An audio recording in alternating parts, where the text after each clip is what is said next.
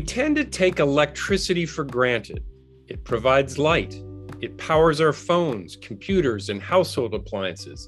And soon electricity may become the key to dealing with climate change, replacing fossil fuels as the power source for automobiles, buses, and heating our homes and buildings.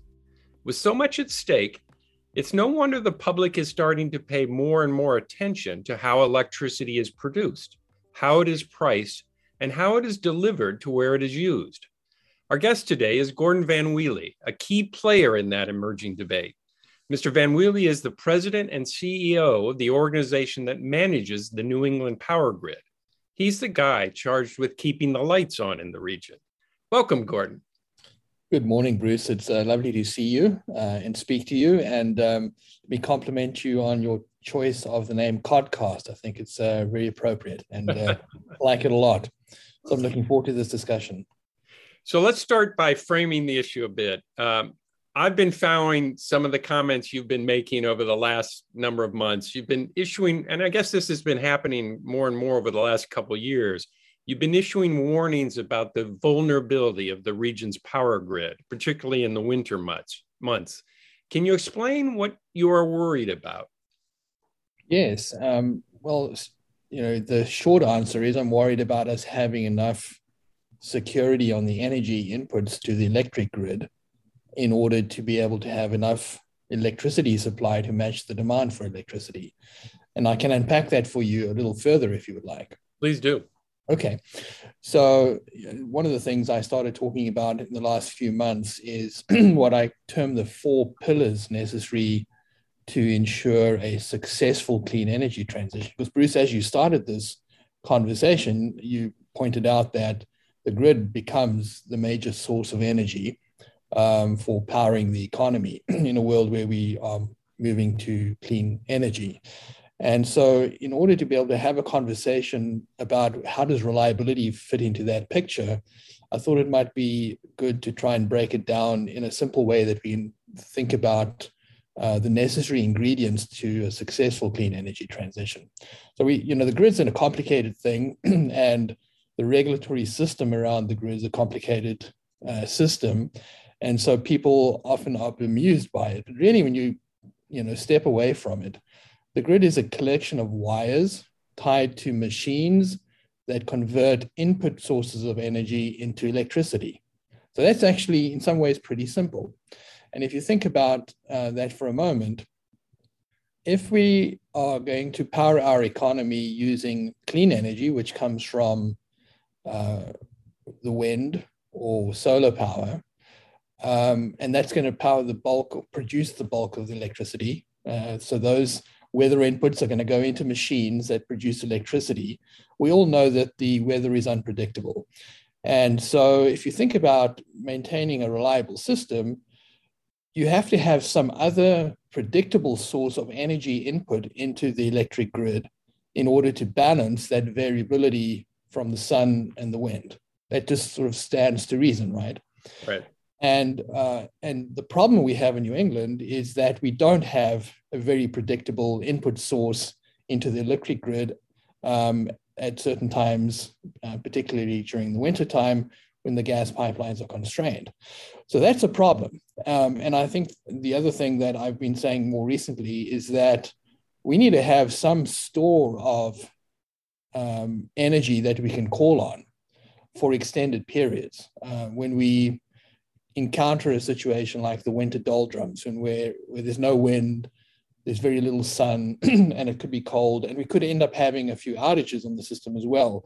Because if we don't have that predictable store of energy accessible to us, we might be forced into a situation where the only place we can go as a system operator is to balance supply and demand by trimming back demand to match the available supply. And so just to come back to this idea of the 4 pillars, I've said there's really 4 things we need to do in order to ensure a successful clean energy transition. And if we don't have each of these pillars be strong, then the whole system is weak. So the first pillar is enough renewable energy in order to power the economy. And that means adding a lot more renewable energy. The second pillar is the transmission. to both interconnect that renewable energy, but also to be able to move it around the region. And we've been doing studies that show that the demand for electricity is going to double or treble over the next 3 decades. So that means we're going to add a lot of renewables and a lot of transmission in order to scale the system up. The third pillar is we need to have enough balancing energy resources. These are resources that can be called on at a moment's notice to be able to supply the balancing energy, balancing electricity into the electric markets. And of course, they need an input energy source in order to be converted into electricity, which takes me to the fourth pillar, which is we need some form of energy reserve in the region. So those things are all, to me, fundamentally important if we're going to make the clean energy transition be successful. And too often, I think we end up being trapped in one of those conversations. So the conversation might be all about the transmission needed to integrate the renewables, all about the fact that we're not going fast enough on the deployment of renewables, or there's not enough money in the wholesale electricity markets to pay for the balancing resources. Or, as you've heard me speak more recently during the course of the winter, we're vulnerable to not having enough of an energy reserve in the region to be able to deal with either contingencies or periods when there are shortages from the production of renewables. So when I rolled this framework out in the December timeframe, I graded each one of those pillars in terms of how well we're doing here in New England. And I said, with regard to renewable deployment, I'd give us an amber, an orange light. So we're not going fast enough to meet the goals that have been prescribed in legislation around the various states in this region. So that's why I give it an amber. Although we've made great progress and there's all kinds of benefits coming from what has been deployed to date, it's clear we're not going fast enough. The second pillar I would grade as a green for now, because we have made a big investment in the transmission system over the past 15 years. And it's allowed us to actually integrate the first wave of renewables and retire a lot of the old legacy power plants. And that would not have occurred without that investment. And that was like a $12 billion investment. The reason I say green for now is that it's clear that it's difficult to build new transmission. And there are many examples of that recently. And so if we are really going to scale the system up, we're going to have to tackle that problem with renewed vigor. So I'd say green for now, could be trending to a yellow. With regard to the market structure for paying for the balancing resources, I'd say that's an amber as well. There are warning signs there. We've just published a report that is called the Pathways Report that shows what happens to wholesale electricity prices as we add more and more renewables onto the system, and basically drives those prices to very low levels and probably in 10 to 15 years from now to negative prices, which is a big problem. So the markets are not going to work very well at all in that context. And so I'd say that's amber for now and could trend to red if we don't do something about it. And then the fourth element is the energy adequacy pillar. As I've said, a need for some form of energy reserve that we can count on in the region. And I'd say that's a red for now. That's probably our biggest threat. And we're paying the price for it now. I think if you look at what's happened over this past winter was mild. NOAA was right. It was an above average mild winter, although there were a few cold days in January, and we experienced a number of contingencies that we worried about, luckily not during the cold weather. It's the second most expensive winter in our history of the wholesale markets, and surpassed only by the winter of 2013-14 when we had a polar vortex.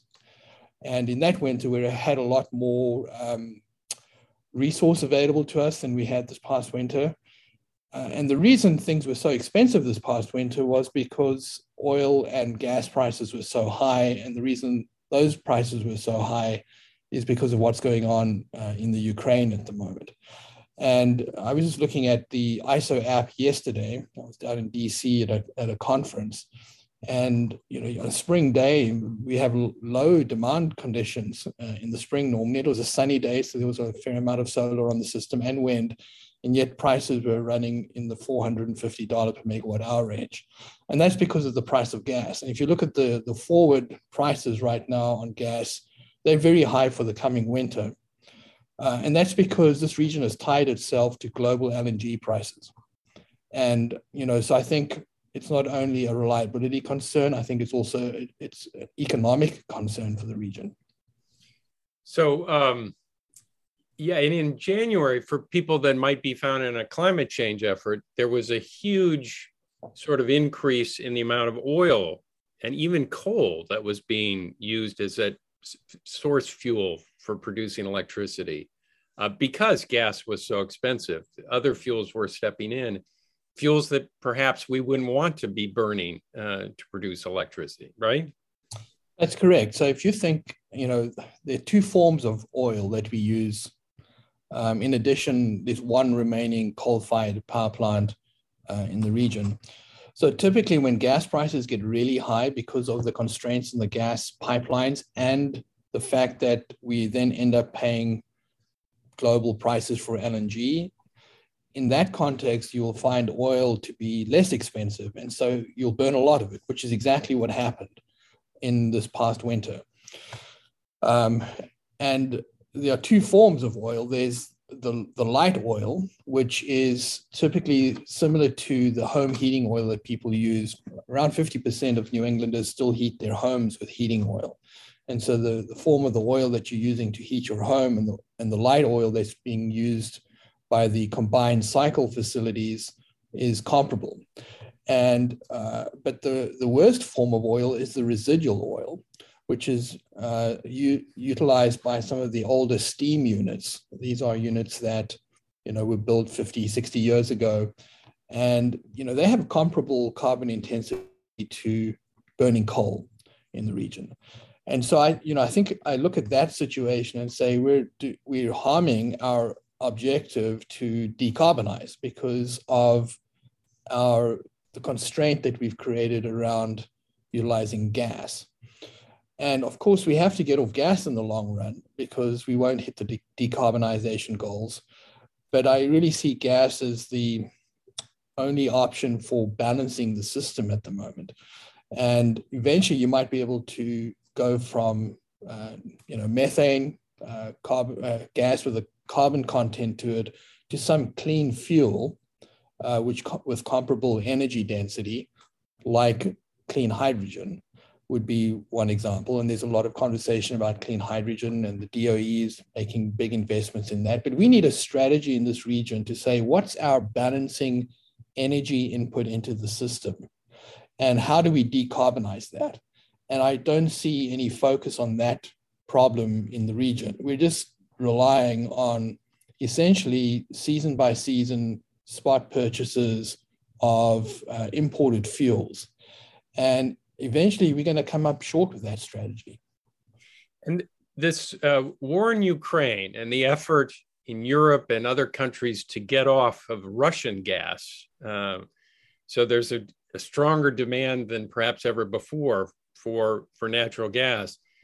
How does that play out here in New England? Because I know we've gotten LNG from Russia in the past, maybe not that much, I'm not sure, but is there a concern that this problem could worsen because of this war and the effort to wean off of Russian gas? Well, I'm certainly concerned about it. And in speaking to others in the industry, I hear similar expressions of concern.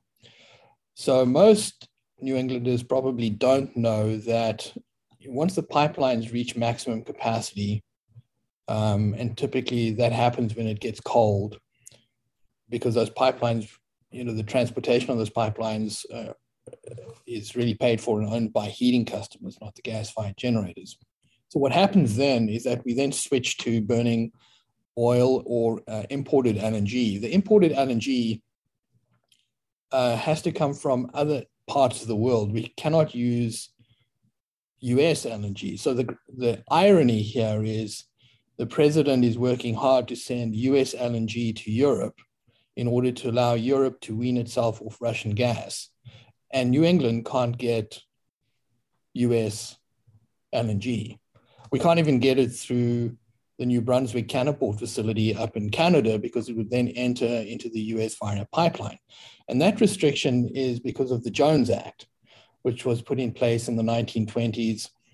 And essentially the Jones Act prohibits the transport of US goods from one US port to another on a foreign vessel.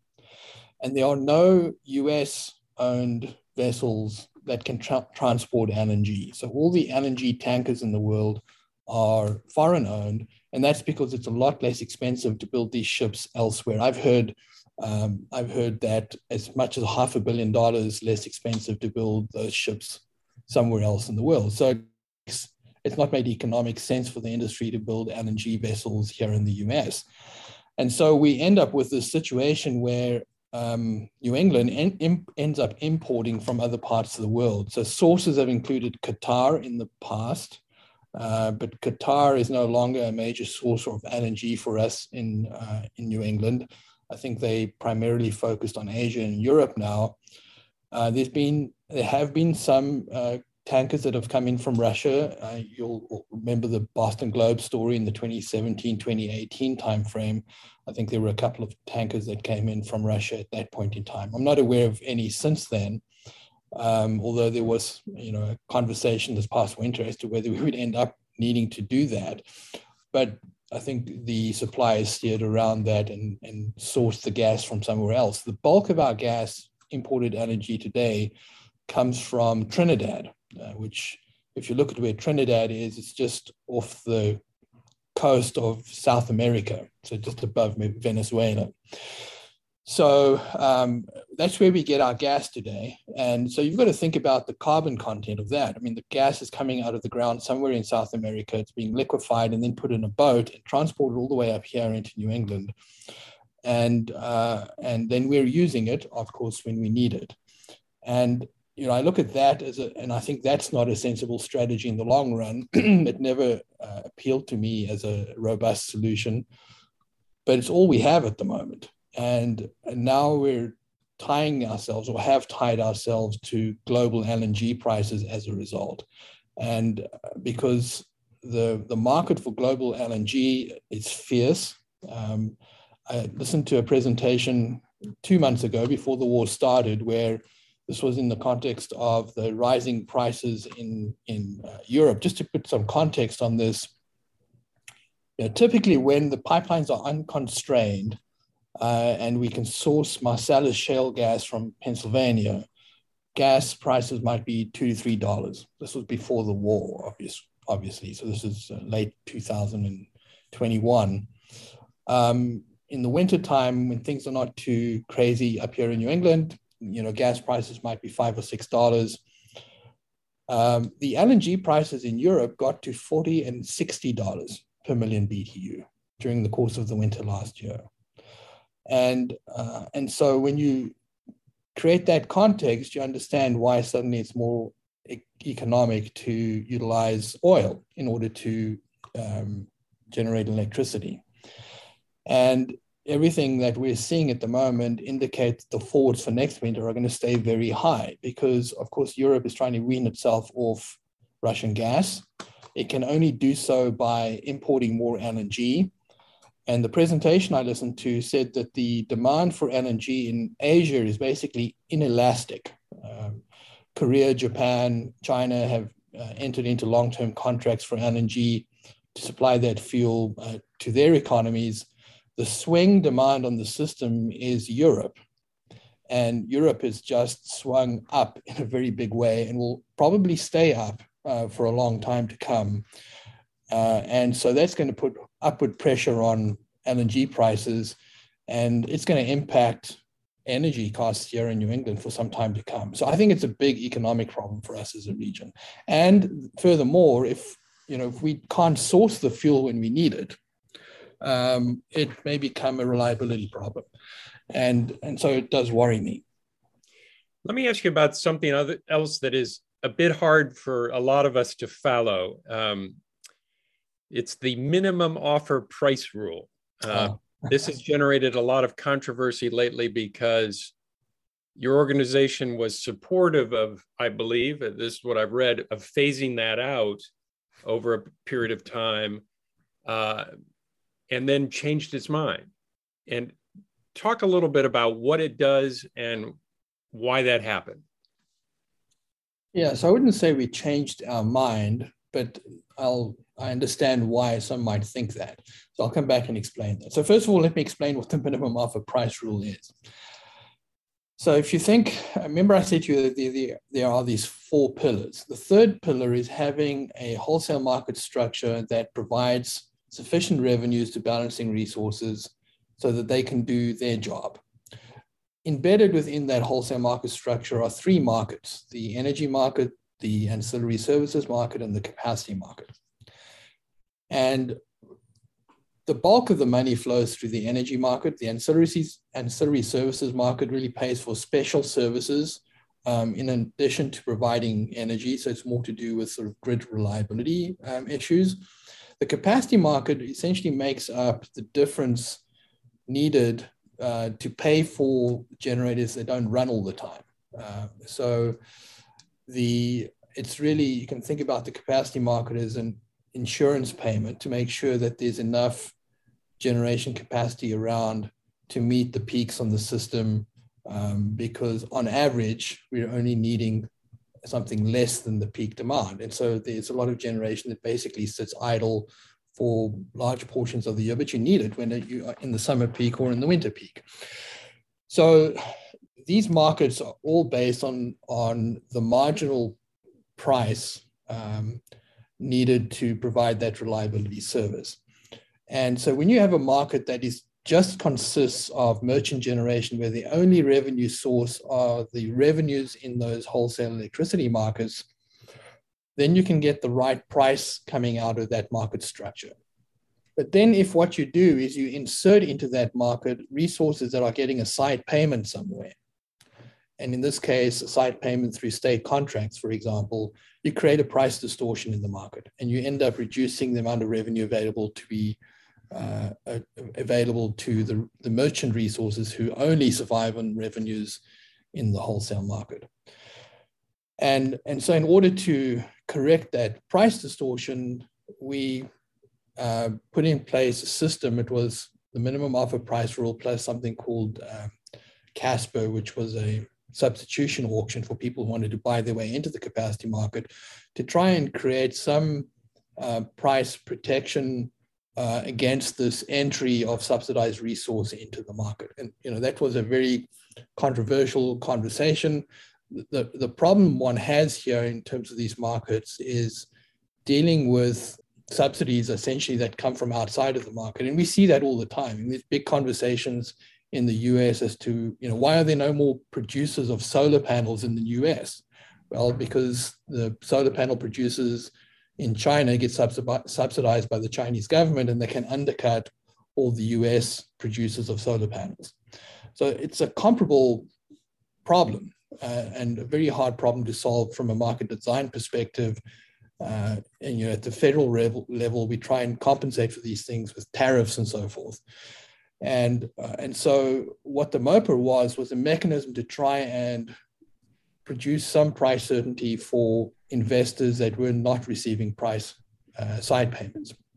It didn't work very well for a variety of reasons. I don't need to unpack that now.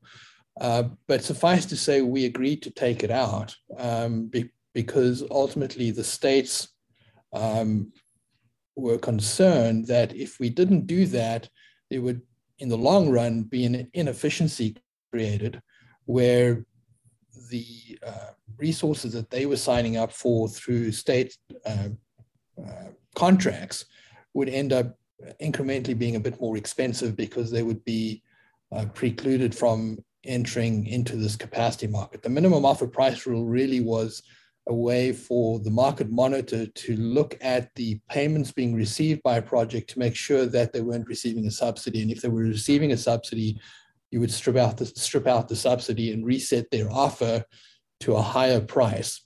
That was really what it was doing. So by agreeing to take out the price protection in the capacity market, you then have to have another way of sort of dealing with that. And that's another complicated discussion. Maybe we can talk about that in a whole separate podcast. But we agreed to take it out. And of course, one of the reasons we agreed was not only because of the states saying they wanted us to take it out, but also our federal regulator in the form of Chairman Glick making it very clear that he wanted us to take it out. So now the problem is, how do you go about taking it out? Do you take it out in one fell swoop, or do you try and phase it out? And so here I'll use another analogy. The Federal Reserve sees inflation and says, we've got to do something about interest rates to try and mitigate inflation. So they tell us, we think we need to get the interest rate up to roughly 3%. But what they tell the market is we'll do that in 0.25% or 0.5% hikes over a period of time. They don't shock the system by saying we're going from 0 to 3% in one decision. And really, if you can think about the transition that we ultimately brought forward after it emerged in the stakeholder process, it does that. It basically feathers in a certain amount of additional renewable entry into the capacity market over a 2-year period and eventually eliminates it. But it gives the marketplace some certainty and allows them to get their house in order as we go through that transition, and you reduce the shock to the system. The numbers we came up with in that context were done in consultation with the New England state regulators, and they looked at it carefully in the sense that they wanted to make sure we weren't going to sort of become a barrier to some of the big projects they were signing up for. And so the renewable exemption that was agreed to during that couple of year period is such that it's going to allow a good 2,000 megawatts of nameplate capacity to come through the system. And from everything we're seeing, that's not going to create a massive impediment to the new entry of renewable resources during that period of time. So the reaction, I think, that everybody had to this, varied depending on your economic position in the marketplace. So those that were merchant investors liked it because it gave them some certainty. Those that were afraid that somehow if we didn't take it out right away, that it would never go away, reacted negatively and said, on balance, we would much prefer a instant removal of the minimum offer price rule rather than a 2-year phase out. But of course, the folks that are thinking about it from that perspective, of thinking about it from the perspective of their economic interests as well, and we're looking at it from the perspective of saying, what's the deliberate, measured approach to removing this feature from the marketplace in a way that we don't create an instability in the market that would then result in other problems. And so, I think you're going to get these different reactions to what we did, depending on your vantage point and the lens you're looking through, whether you're looking at the world through a reliability lens, whether you're looking at it through the world of the economics of one project or another. Hopefully that helped unpack that. I don't know whether I've made it more complicated for you with that explanation. No, I think I follow it generally pretty well, but the one thing that always confuses me is if, say, Massachusetts signs a contract with an offshore wind producer. Yes. And ratepayers in Massachusetts agree to pay for the cost of that project. Why would it be a hindrance if, why do they need to get into this capacity market? Because it means more money for them, but they've already got their projects paid for by ratepayers separately from that market. I can see why you'd like to have everybody in the same marketplace, but why pay them more when they've already been paid, basically? Well, I think that's a good question, particularly for those resources for which contracts were entered when the rule was in place, because ultimately the folk who made their offers into that system knew that they would be filtered out and then presumably built that additional cost into their contract. So they are kept whole. They should be neutral on this, really. Well, probably not neutral, because if somebody's going to offer you more money, that would be a good outcome. You could view that as a windfall, perhaps. But I think the concern really is if these projects, let's say the offshore wind projects, have some capacity value, and they do, how do you capture that capacity value in the PPA that you sign? So actually looking forward, if you could know that you get access to those revenues, you would presumably lower your price for the PPA. It would look less expensive. So the cost of the power purchase agreement would drop by some increment, because the developer knows they can count on getting access to a revenue stream in the capacity market. So when you look at it narrowly from the perspective of that particular project and that developer and that PPA, that's a win for that project. It might be a net problem for the market as a whole, because you've actually introduced a subsidized resource into the capacity market, but that's a problem that now has to be solved some other way. And as I mentioned, that's another 20-minute conversation about how we solve that particular problem, because in taking out one protective measure, it forces us into having to do other things to try and restore some balance in the capacity market. So one last question, and this is a short one, I'm hoping, because we're going to wrap up. But it seems like you've come under fire, your organization and you personally have come under fire recently for, in a sense, raising these pillar problems that you're talking about. And it can be for a variety. Sometimes it's technical, but I hear a lot of opposition because people they want to move to renewables right away. They don't want natural gas. And you're sort of saying, well, I'm happy to do that too, but we got to have fuels that back up renewables, and we've got to have enough renewables on the system. You're sort of digging into the complications of the problem, it seems to me, and coming under fire, in a sense, for doing that. Is that the way you feel, or have I got that wrong? I certainly do feel like I'm under fire, and that the organization as a whole is under fire. I'm not doing that because I like being under fire. I think it's our job to explain what's needed in order to make this successful, and particularly to make sure that people understand what's needed in order to ensure a reliable power system. And, so we will always act in a manner that will maintain reliability on the bulk power system. And one of the tools in our toolbox is to reduce demand in order to meet supply, if that's needed. We would view that as maintaining reliability, because what we're doing there is avoiding a blackout, complete meltdown of the system or complete collapse of the system, which might take days to put it back together again. So that's a protective measure, and we practice that all the time with the owners of the assets in the region. When we do that, however, it's not going to feel like reliability. It's going to feel like somebody is turning your lights out, because it's going to be an outage that hopefully is able to be rotated amongst customers over time, unlike what happened in Texas a year ago. But we know that's going to be very uncomfortable or worse, and it's going to have an economic effect. And we want people to know that that's a real risk, that we're not just saying this because we want our life to be easy. We want people who live in this region to understand this is a real risk.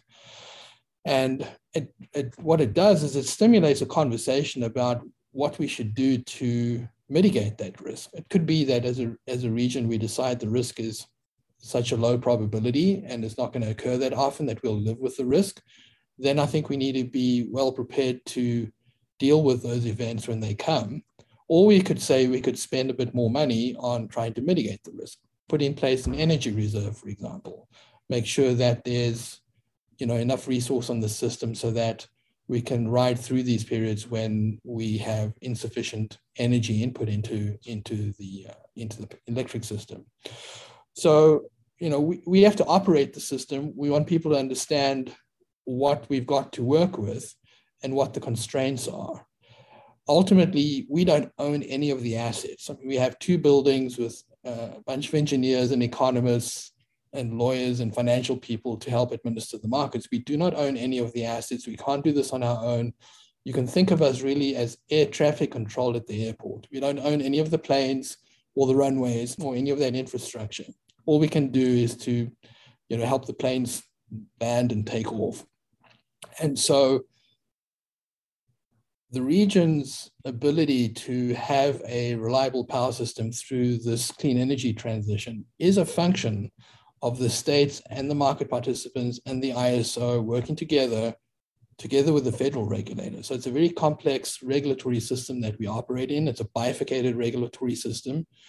The feds have control of one part of it, the states have control of the other. And we're in the middle trying to manage all of this from an operational point of view. And the folks that make the decision on all of these really important matters, including state legislators, need to understand that when they tug on one thread in one end of the system, it has an impact somewhere else in the system. And so we just want transparency on that conversation so that we can find a way to make this work together, work well for all of us in this region. There's 15 million people that depend on the system working well.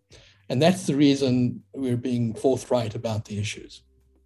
Gordon Van Welie, thanks very much for joining us today. This was a really informative discussion. And to our listeners, we'll see you again next week. Thank you. Thank you, Bruce.